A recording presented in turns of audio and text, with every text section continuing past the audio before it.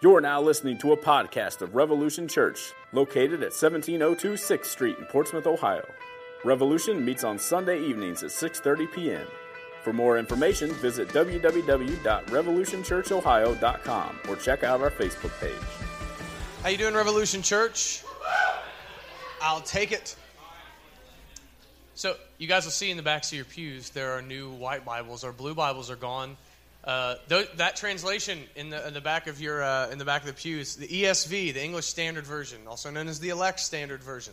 Yeah, thank you. Yeah, that was a good one. That translation will actually match what's on the screen now. So if you were using the blue Bibles, you were probably confused, but you can take those home too. That's a gift to you. If you don't have an ESV, it's very good. We will buy more because I found them for $1.49 a piece online. Thank God for that. It was awesome.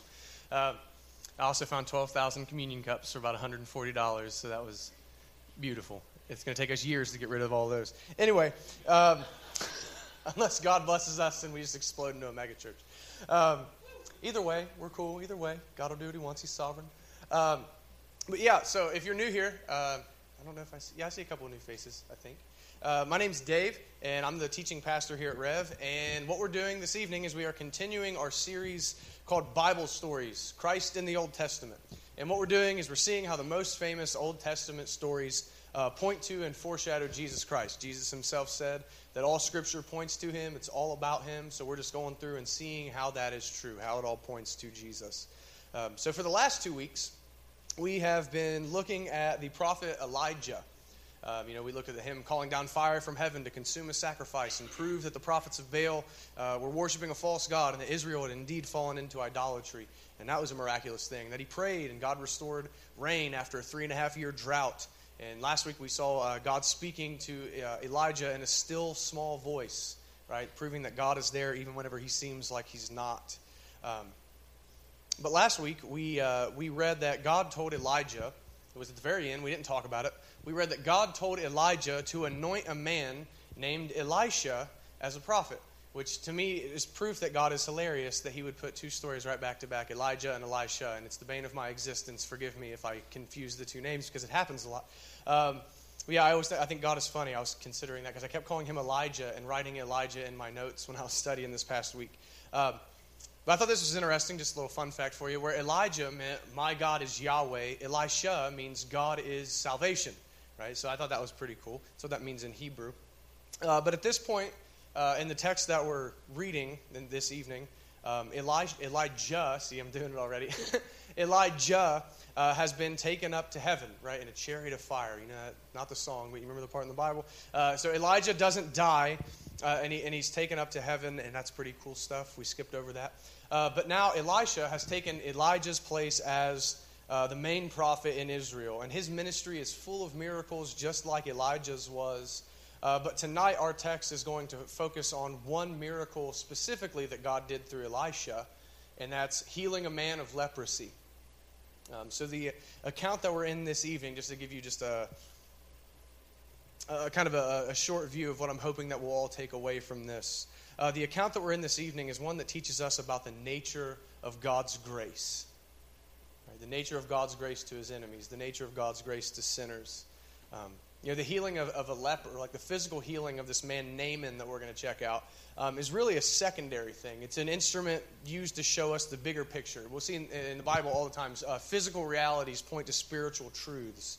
But my hope this evening is that both believers and unbelievers here would take from this text a greater understanding of God's grace towards sinners.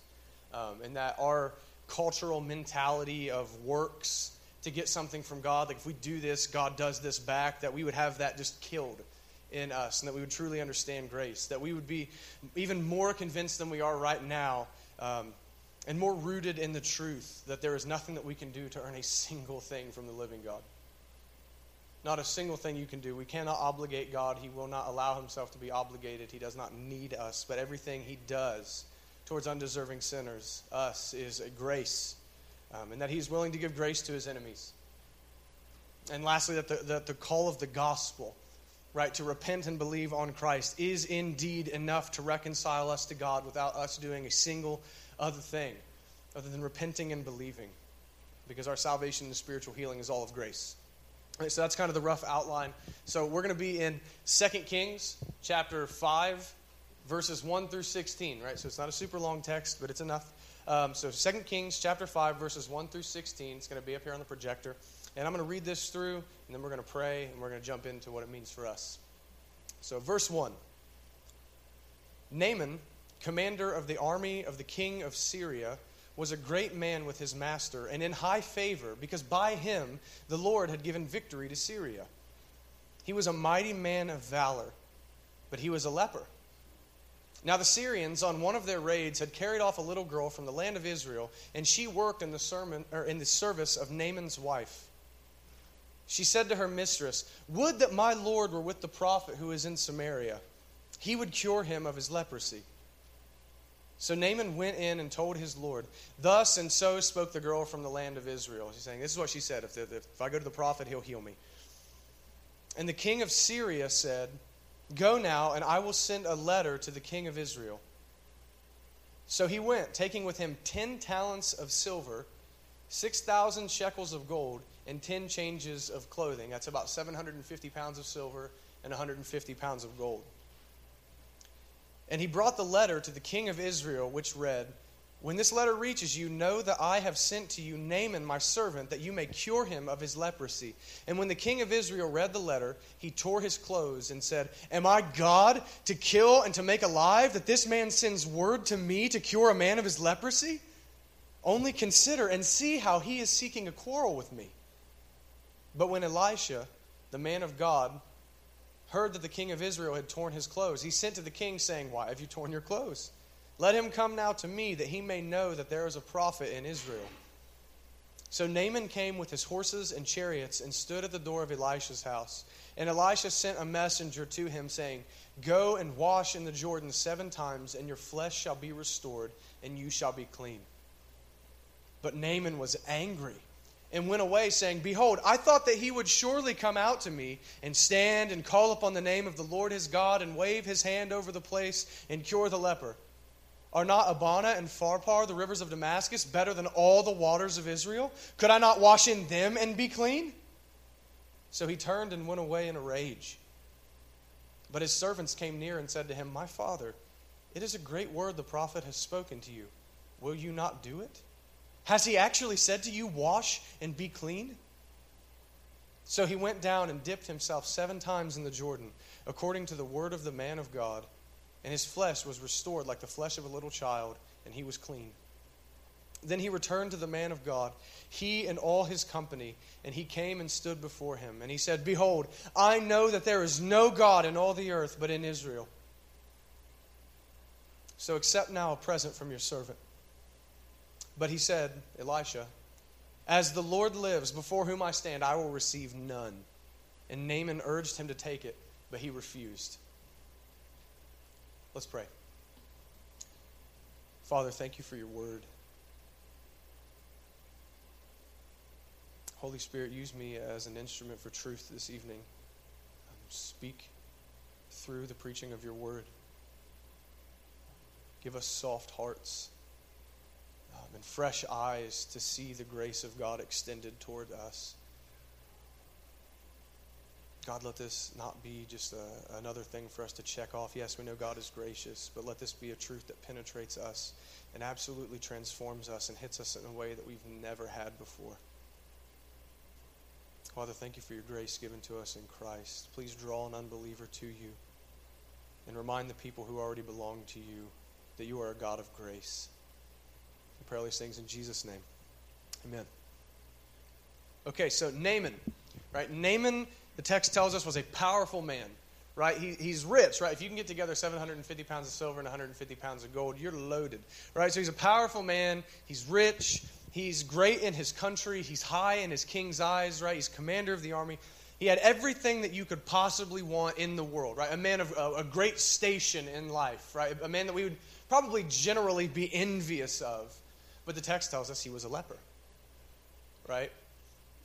And just so you know, whenever the text tells us that he had leprosy, it's not necessarily like leprosy that we tend to think of right off the bat, where like your hands fall off and that kind of stuff.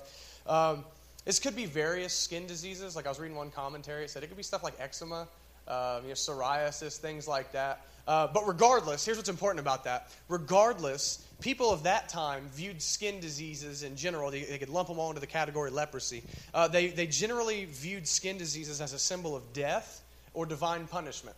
Right? So regardless, of what kind of leprosy that you had, they didn't want to associate with you too much. Naaman maybe contracted this leprosy later in life after he had attained this station that he is in as the commander of the army. But again, people think that this is a symbol of death or divine punishment. It's a horrible thing to be a leper. Matthew Henry, a great commentator from the 1700s, he said, paraphrasing him, he said, "He was as great a man as the world could make him, but not even a slave would change skins with him." Right? So this man's great in station, high in life, but he is a leper. Now, I'm going to spiritualize that. The leprosy, again, physical truths point to a spiritual reality here. So I think Naaman's physical leprosy reveals the truth to us that he is unclean before God. Not only according to the purity ceremonial law of Israel, but in reality, he is unclean before God. He is a sinner. He is a pagan. He does not know Yahweh, the living God. He does not know the God of Israel. And the fact that Naaman was so powerful and at such a high station in life, I think reminds us that all of humanity, right, regardless of the station that we're in, regardless of how much money we have or whatever it is, that we all have this problem of being spiritually unclean before God. And I know what you're thinking. We're about to do the checklist stuff where you guys already know this stuff, but please, let this sink into you. Like the men's group, we were just talking about total depravity and man's inability to do anything good, and it hit me in a new way, and I want you guys to let this sink in. We are born morally incapable of doing any good before God. We are born completely depraved. We are depraved to the core. We are sinners. We are hostile to God. We don't love Him. We are by nature children of His wrath. And it's not that we're like this sad, I want to do good, but I just can't. That's not the picture the Bible gives us. We love our sin. We are spiritually unclean. We love to sin. We love to transgress the law of God. And all of us, by nature of birth, because of the sin of Adam, not only that, right? Not only are we born unclean and impure because of the sin imputed to us by God from what Adam has done, that we sinned in Adam as well, but we have all offended a holy, pure, innocent, good, perfect Creator God in our own actions, in thought, word, and deed. We are completely, absolutely unclean on our own. And again, you guys know this too, but a holy, just God will not permit the unclean in His presence. That's why there is hell. He will cast the sinner into hell. He will not have the unclean thing near Him. So it doesn't matter how moral or how nice or how wealthy or religious or whatever we are, how often we read our Bible, how often we come to church, we need cleansed. Right? And we need reminded of this because I'm truly convinced that we often forget what we really are, especially if we've been Christians for a while. It's really easy for us to gloss over those truths and say, yeah, I was born a sinner, but I'm a saint now. No, we really need to have this hit us in a new way on a regular basis. We are unclean. Completely helpless. And in the hands, in the words of Jonathan Edwards, we are sinners in the hands of an angry God apart from Christ. Completely deserving of His wrath. But the two most beautiful words in the Bible are, but God. Right? But God, in His grace, has provided the remedy for our uncleanliness. And He's provided it for us in Christ, where Christ lived a sinless life in our place and took our sin on Himself and went to the cross to reconcile us back to God, that we've been washed in the blood of Christ and made clean. We who were formerly unclean. God has made this available to all who will repent of their sins and turn to Christ. And all need Him because all are unclean, regardless of station. And I just wanted to hit that very fundamental gospel truth before we go any further. We are unclean, and Christ is our only hope for cleanliness. All right, but by faith, right, the New Testament teaches us this. By faith, we are united with Christ. Right? And this is a doctrine we don't tend to talk about. We like to talk about imputation, that my sin was imputed or put on Christ, and His righteousness was imputed or put on to me. I believe Martin Luther worded it like this, we are manure covered in snow. Right? which is a fairly accurate way to view imputation, like we are trash, but God covers us with cleanliness, right? That's good. But in doing that, I think sometimes we neglect this good doctrine of union with Christ, right? That by faith we are united with Christ. Now, think of it like a marriage, like an undivorceable marriage. That once we're united with Him, we are His bride, He is our husband, He doesn't divorce us, and everything that He has is now given to us. When God looks at us, He sees the righteousness of His Son because we are one with Christ. Right? So again, His righteousness is put onto us, and this is an undissolvable union because thank God Christ does not divorce His bride. No matter how often we may commit adultery against Him, He is the faithful husband, like Hosea and Gomer in the Old Testament. So because of this union with Christ, because whatever is said of the Son is also said of us, God counts us righteous because by faith we've been united with Christ. We are clean in God's sight. He reckons us righteous. He legally declares us righteous or justified in His sight. But we're still sinners. Right? So we are clean in God's sight, though we are still sinners in our own right. So we are both clean and unclean. All right, we are both simultaneously justified and sinners. We are both saint and sinner at the same time. Only by Christ, hear me on this. Only by Christ are you clean.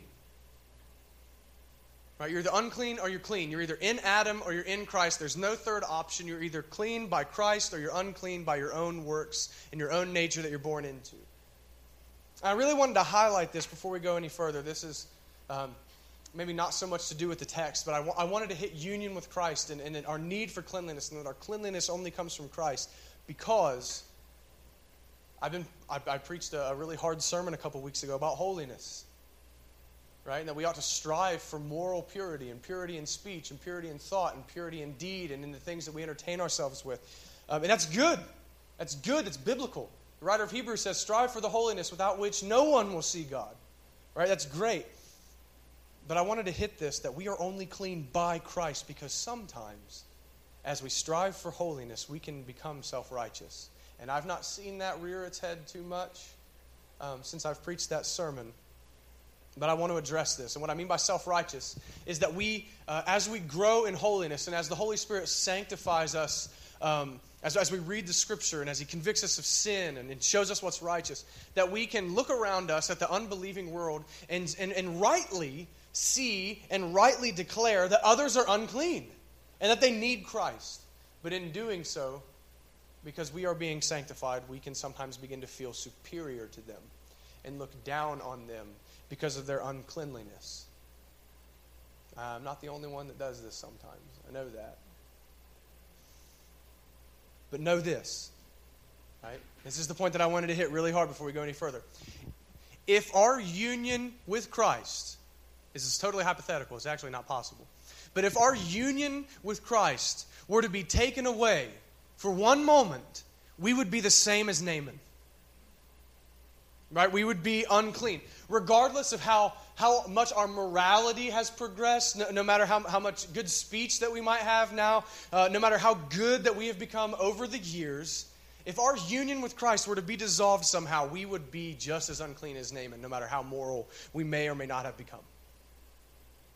So I want us to all to be able to say that apart from Christ, and really mean this, apart from Christ, I am Naaman. Apart from Christ, I am spiritually unclean, because we have to remember that we daily need Christ to make us clean. There's never one instance that we don't need our union with Christ. There's never one instance that our morality has officially negated the work of Christ for us. We need Him all the time.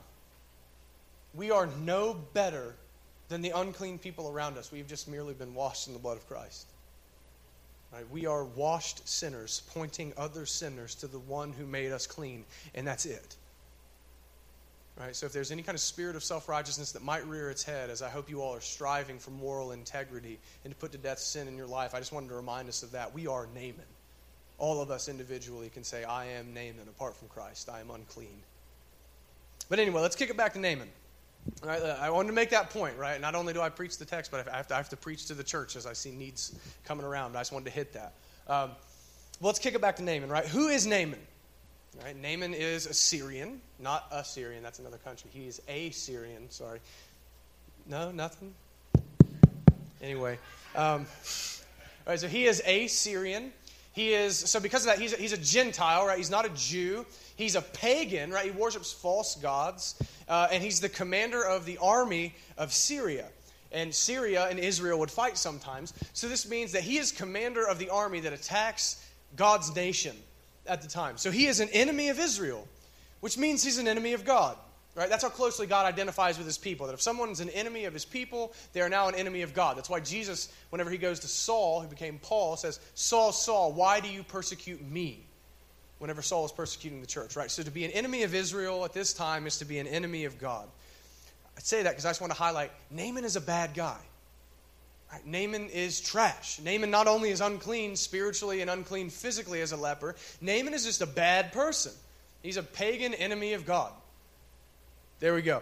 Right, in verse 2 that we read tells us that Naaman is the commander of an army that raided a village in Israel and took a little girl captive. Took a little girl captive, or young woman, depending on how your translation reads. But that army raided a village and took a little girl captive, made her a slave. Made one of God's people a slave. I just really want us to see that Naaman is an enemy of the living God, period. He enslaves the people of God. He's essentially like Pharaoh. Think about him that way. He's enslaving one of the people of God. Bad guy. But this slave girl does something astounding. I could preach a whole sermon on the slave girl, right? In verse 3, she tells Naaman, or tells Naaman's mistress, which I wonder what that means. Might be his wife, I don't know, anyway. No one? I thought that was funny, anyway. So she tells Naaman, or his mistress, I wish that Naaman would go see the prophet in Israel, because the prophet in Israel would heal you. Think about, that is astounding, that her, a slave, right? That's amazing that she would say, if you go see the prophet, I believe that the prophet will heal you. Right? Now, I don't want to undercut this girl, because that's not a completely accurate statement that the prophet would heal her. She's an Israelite, right? She knows Yahweh. She knows the God of Israel. And she knows that it's not Elisha himself. It's not the prophet himself doing miracles. She knows that it's God doing the miracles through Elisha. Right? So I think the idea behind her sentence that we can see is she looks at this man who is a bad guy, who is her master, she is his slave, and says, my God would heal you if you would seek mercy from him. If you would go to Elisha, my God would heal you. Right, so again, don't miss this. This is a girl who is a slave to Naaman. Naaman is an enemy of Israel. He's God's enemy. And yet, this girl fully believes that God will heal Naaman if Naaman will go to God and plead for mercy. This slave girl understands grace. This slave girl understands the nature of grace. You are an enemy of my God. My God will heal you if you go to him for mercy. That's scandalous, right?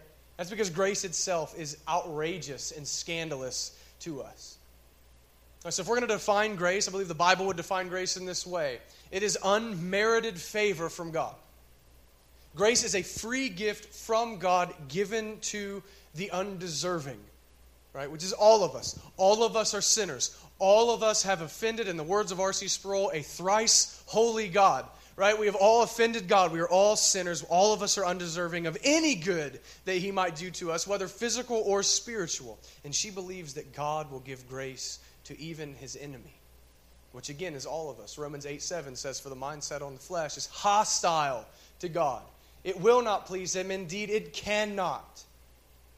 We're all God's enemy by nature, and she believes that God will give grace to an enemy. That is outrageous to humanity.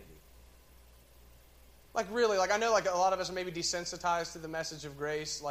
This is truly outrageous to us, though, if we really, if we were to see this play out in our lives. Someone murders my child, and then I invite that man over for dinner. Right?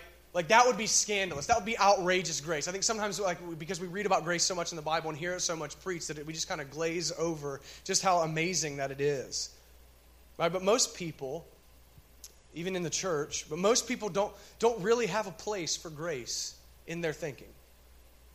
Right? We have this mentality that says, you get what you deserve. Right?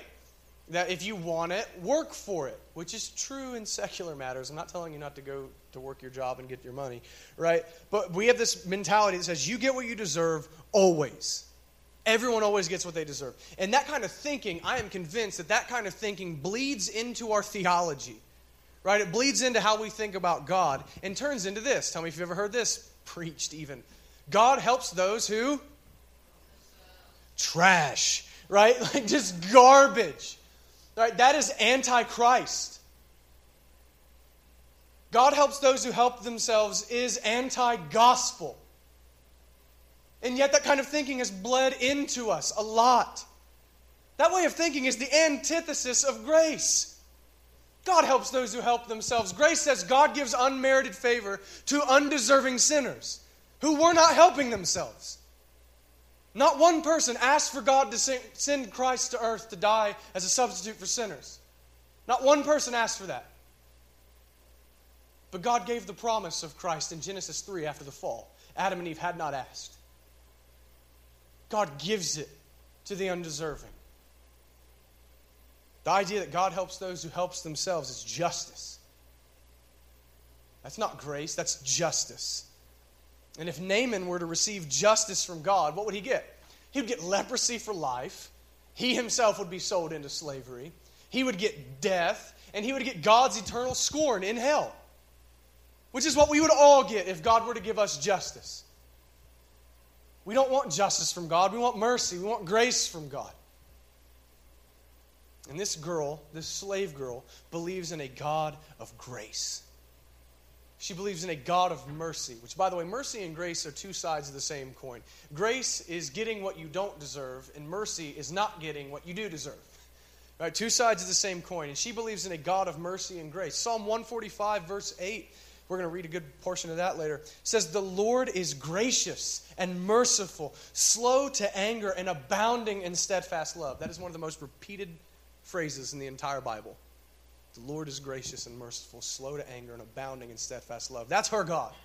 That's the God she believes in. She believes in a God, to quote the Apostle Paul, who justifies the ungodly, who gives grace to sinners, who gives grace to all who seek him, even a man like Naaman, who's an avowed enemy of God. This is the living God.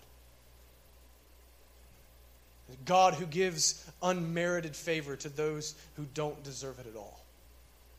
A God who gives grace to sinners. This is scandalous. And she understands the nature of grace. Naaman, on the other hand, right, Naaman has no understanding of God's grace. Right? And I would argue that's because he's used to pagan gods. Right? That's what he's grown accustomed to. He's accustomed to pagan gods who demand people to appease them and to work for their blessing, to work for their favor. Right? That's like the system that you see in pagan cultures. Right? You offer this to a god, you do this act or service for a god. This is actually what you see in every religion but Christianity. You do this for a god, and the god will give you something back. You be good enough, he'll save you. You do this, he'll bless you. All right, that's the kind of god system that Naaman is used to working with. But we can see that Naaman has no concept that God would freely give blessing to somebody, because he prepares to meet Elisha by bringing 750 pounds of silver, 150 pounds of gold, and 10 sets of clothes, and a king's letter and an entourage with him. Right? He's like Birdman going shopping at the mall. Right? So, like, I was reading a commentary. This was madness. Today's equivalent of all that he had back then was about $750 million. Homeboy brought $750 million worth of stuff with him to see Elisha. This guy has no idea what grace is. He expects to buy his healing from God. He expects to pay Elisha off. Right, but then we see something else that shows us that Naaman doesn't understand the nature of grace. Elisha sends a messenger to him and says, "Hey, go dip yourself in the river Jordan 7 times and you'll be healed." Naaman gets angry over a simple command to go wash in the Jordan. He gets angry about it. He thinks it's too simple. He expected that if it wasn't to be bought, if the grace of God was not to be bought, that God's grace was to be earned through some kind of ceremony or hard task that he had to complete. Naaman expected to pay or work for the grace of God. And God will have none of that. Right, this actually reminds me of a story.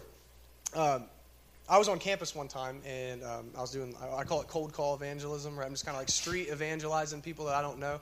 And I ran up on this Muslim girl. I didn't run up on her. She actually walked past me. I'm not like chasing people down on campus. But this Muslim girl walks up to me, and I start talking to her, and I'm trying to talk to her about the gospel, and I'm talking to her about Jesus, and she tells me that she was raised Christian and became a Muslim later in life. Whenever she was 17 or 18, she became a Muslim. And as we're talking about Jesus, and I'm trying to get the conversation towards the gospel, she goes, "Do you know why I reject Christianity?" And I was like, "I would love to know why. And please enlighten me. Why do you reject Christianity?" She said, "Because you guys believe that you are saved because of what someone else did. And that means that your actions don't matter. Because God's going to save you because of what Jesus did. And I want my actions to matter." You see, in Islam, if I'm good enough, if I obey Allah enough, He will save me. And if I'm bad, if I don't do enough good deeds, if I don't love Him enough, He'll send me to hell. What I do matters. And I don't want to be saved by someone else. What a miserable life. How would you ever know that you've done enough? How would you ever know that you were good enough? How would you ever know that you have loved that God enough? What a miserable existence to have, to think that you must earn favor from God whenever you yourself are a sinner. But it's not just in false religions like Islam. We Christians can fall into that kind of mindset too, can we not? I've lived there before. Right? But sometimes I think in a maybe a little bit of a lesser way, hear me on this. I think we can fall into this kind of mindset, and I'll give you an example. You sin in just a big way. Like you really screw it up, right? Like it's just all out rebellion against God. You knew you shouldn't have done it. You're going to do it anyway, and then you do it, and conviction comes because the Holy Spirit's good for that every time. And you get this thought, how can I get rid of this guilt and this conviction? How can I be reconciled back to God? How can I have a right relationship with Him restored? I'm filthy. I know what kind of dirt that I am. And we look to the Bible. What does the Bible tell us to do? Repent and believe the gospel. It just means turn from your sin and turn towards Christ and believe that Christ has reconciled you to God with His perfect life and atoning death and resurrection. And then we do that. We do that. Genuinely repent and believe the gospel. But then we continue to walk around feeling guilt and shame, like we can't approach God because we feel like we are still unclean. And I think we begin to think to ourselves, or at least I have thought, if I'm going to be honest, there must be some kind of act of penance or some kind of act of contrition, right? Something more for me to do to take this feeling of guilt away. There's got to be something else aside from repenting and believing. It's just not tangible. There must be something that I do to be reconciled. And in that moment, God stares us straight in the eye and says, "What more can you pay me than my Son has paid for you? Or what more can you do than my Son has done in your place? Nothing. There's nothing more to be paid. There's nothing more for us to do. Repent and believe on Christ. He is sufficient. God saves us by the work of another, not our own. He saves us by grace, not by works." So I can say this to you confidently and memorize this. You are no more accepted by God the moment after you sin than the moment you first repented and believed. No more and no less, because you have been united with Christ. Whatever He says of the Son, He says of you. There's nothing more for you to do than to trust what Christ has done. There was a Puritan named Samuel Bolton, who in my mind I like to imagine is the great-grandfather of Michael Bolton. Right? But there's this Puritan, Samuel Bolton, who wrote a book called The True Bounds of Christian Freedom, I believe is what it's called. It's a good book. It's really good. It's really old, but it's fantastic. And in it, he gives this analogy of a kingdom, right? And I want to use this analogy to kind of emphasize grace for you guys. He says, if a king says, I will give you a kingdom for nothing, and then gives you the kingdom, just signs the whole thing over to you, then you have received that kingdom by grace. He gave it to you freely and you did nothing, just because he wanted to give it to you. But if that same king with the same kingdom says, I will give you my entire kingdom with all of its money, all of its subjects, all of its land, I will sign the whole kingdom over to you for a penny. And you agree, and you pay him the penny and you receive the kingdom, though what you paid was significantly less than what the kingdom is worth, you still did not receive it by grace. You bought it. It was a transaction. You did something to get it. I say that to emphasize this point. Our right standing with God is either all of grace or none of grace. Period. Even the smallest act, whether it be baptism, if God said you must believe in Christ and then be baptized in order to be saved, that's a work. That's no more of grace. If it's repent on Christ and then be a really good person and make sure you don't screw up too much before you die or you'll lose your salvation, that's works. That's no longer of grace. If it's believe and take communion and then you'll be saved, it's no longer of grace. No matter how small the work may be or how small the payment may be, if we must do a single thing to add to the work of Christ, it is no longer of grace, but it's of works. No matter how small or how few the works may be. But to paraphrase the Apostle Paul, he says, but we believe man is justified apart from works of the law. Who's the we? The apostles. And we, the church, have been built on the foundation laid by the apostles. So we can confidently say, opposing works righteousness, opposing trying to pay God, but we believe as the church that man is justified apart from works of the law. Because we are the church that was built upon the teaching of the apostles and the prophets. We believe. We reject a works-based righteousness. All is of grace or none is of grace. But Naaman, now getting back to the story, Naaman is initially offended by grace. Right, like we talked about, he thought it was too simple a thing. But by God's grace, his servants talk some sense into him in verse 13, right? Naaman expected to have to do some great work where, again, he rejects this simple command. And his servants essentially look him in the face and say, Naaman, do you want to be clean? Actually, they literally say, will you not do it? If it's such a simple command to go wash in the river, don't you want to be clean? Won't you do the simple thing and be clean? When I was reading this, I couldn't help. It kept reminding me of a hymn I used to sing all the time when I was little called Power in the Blood. And it says, would you be free from your burden of sin? There's power in the blood saying, go and be washed in the blood of Christ. Would you be free? Do you desire freedom from your sin? Then go be washed in the blood of Christ. Would you be free? Would you be reconciled to God? Then repent and believe the gospel. It's simple. That's God's only decree to us, to be reconciled to Him. Repent and trust what Christ has done. And Naaman, desiring above all to be clean, he goes to the river and washes. And to paraphrase Matthew Henry again, it made me chuckle a little bit. He said, when sinners become willing to do anything to be clean, then they begin to have hope. And not a moment before. Because then the sinner will begin to take Christ on his own terms. When we want reconciled with God, we will do the simplest command. We'll do whatever He says to be made clean and brought from our sinful state into a state of grace. We will repent and believe the gospel. But Naaman washes. Right, and I don't want you guys to miss the point, because I'm sure someone somewhere is jacked with what this means. It wasn't the water that cleansed Naaman. Like, I've seen pictures of the Jordan, and I've talked to people who have been there. That thing is dirty. Right? It wasn't the water.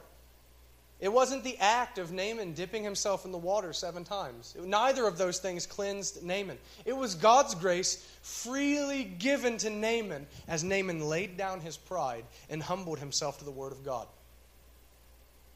The Word of God being, go wash yourself. He laid his pride aside, saying it's too simple, it's too easy, it won't work. And he washed. He humbled himself to God's Word. The Bible says, on repeat, God gives grace to the humble, but he opposes the arrogant. He opposes the proud and gives grace to the humble. Naaman laid his pride aside and washed himself by faith. Why else would he have done it? He washed himself by faith, and he was made clean by God. The text says, and if you'll allow me this play on words, the text says that his skin was made like a child's skin. And Naaman had indeed become a child. Right? He had become a child of God. He went from being a child of God's wrath to a child of God. And he became a child of God the same way that Christ tells us that we have to come to him. He says we have to come to him with faith like children, where we trust his word, where we look to him with complete and utter trust, saying, you are my righteousness, you are my reconciliation to God, you are my peace, you are my comfort, and nothing else, because this is what you've said that you are. He says we must come to him with a childlike faith, trusting his word to us that he will be everything that we need. That's what God asks us, that we would humble ourselves before the word of the gospel and be clean. That we would submit ourselves and repent and believe. But what was the outcome? At the very end, we see that Naaman was cleansed and converted. And he came back to Elisha. And he came back wanting to give money. He's like, dude, take whatever you want, man. Like, take $750 million. Right? And Elisha wouldn't take it because he's a better person than I am. By the way, the point of Elisha not taking it was like, this was free, and I didn't do it. It wasn't me. It was God. Right? And woe to pastors who, or we're going to quote pastors who do this stuff for money. Woe to any of us if we do anything in God's name for money. But anyway, he comes back to Elisha wanting to give money. But what's interesting is the text tells us that it's not that he wanted to buy grace this time. Right? That wouldn't make any sense. Right? He has already received grace from God. He's already been converted. He's already been healed. But the text says that he comes back to give a present to Elisha. He comes back to give a gift of gratitude toward God. Right? You can't give God anything. I'm supposing he's thinking the second best thing is to give it to his prophet. He comes back wanting to give a gift of gratitude towards God. That is the outcome. That is the fruit of receiving divine grace. Naaman was converted and sought to give back to God from a heart of gratitude. Not in order to earn grace, but because he has already received it. And that is to be our heart. If we have been converted, if we have been brought from death to life by the work of the Holy Spirit, if we are regenerate people, if we are Christians, this is our heart. Because we have received the same grace, have we not? How could the outcome in our lives be any different than Naaman's? To want to give back to God out of gratitude. It's out of a changed heart. This is why, after conversion, we proceed to follow Christ and do the works that God would have us to do. This is why we obey. Hear me on this. This was such, and I need to hear this a lot. This truth set me free as a Christian. We obey God because we have already received grace from God. We don't obey God trying to get it. We have already received it. We now have freedom. We have freedom to serve God without fear. We have freedom to serve God out of love for him. Not trying to earn love from him, but because he's already freely given it to us. He loved us first. He saved us by his grace, and now we love him in return. And Jesus tells us how to love him. He says, if you love me, obey my commandments. So we take him on his terms. We love him, so now we freely obey him. We were once slaves to sin, now we're slaves to righteousness because of the radical love that we have for God, because of the radical grace of God given to us. So the question we always ask at the end of every sermon, where is Christ? Well, I hope that you've been able to see him all over this text, right? Because I've been doing my best to weave him through this entire story, because Christ's grace to us is everywhere in this text. But one verse came to mind out of the New Testament, in a place that I didn't expect to find it. Came to mind as I contemplated the question, where is Christ in this text? This is beautiful. Revelation chapter 21, verse 6. And he said to me, it is done. I am the Alpha and the Omega, the beginning and the end. To the thirsty I will give from the spring of the water of life without payment. Without payment. Christ says, come to me. Drink freely. It costs you nothing. So come to Christ, you who are thirsty for the grace of God, and He will satisfy your need without price because Jesus has paid it all. He has bought your peace with God by His own blood. All is of grace. Come to Him by faith and receive it. That's why we sing a hymn that says, come and drink without price. It says Christ will satisfy the thirsty without price. All glory be to Christ our King. So as we leave here, my prayer is that we would do so with a deeper appreciation for the grace of God given to us in the Lord Jesus Christ. That we would look to Naaman and see ourselves as sinful lepers in need of God's healing grace. And then we would know, beyond a shadow of a doubt, that we have received peace with God by grace through the person and work of Jesus Christ. Know that. Bury yourself in that. Your peace with God is in Christ and what He has done. And it's all of grace. And then after becoming convinced of that, my prayer is that we would go seeking to imitate the slave girl. That we would become like her, that we would point unclean people toward the gracious God who has cleansed us by the blood of Christ. Let's pray. Father, your grace is astounding. Thank you that your favor comes at no cost to us. But God, we know it came at a great cost for you. That you gave your Son in order to save us. That you gave your Son to satisfy your wrath for our uncleanliness. That you gave your Son to completely, perfectly obey the law for our righteousness. God, soften our hearts, break our hearts with the gospel. Let us bask in the peace that your grace gives us. God, and let us not cheapen that grace by living however we please. Give us hearts like Naaman that we say, I want to give back to God. Though I cannot pay Him back, I will give Him everything that I am. Though I am worthless, I will give Him everything because of what He has given for me. Give us hearts that just beat with the rhythm of grace. We thank you for Christ crucified. We praise your name. Amen.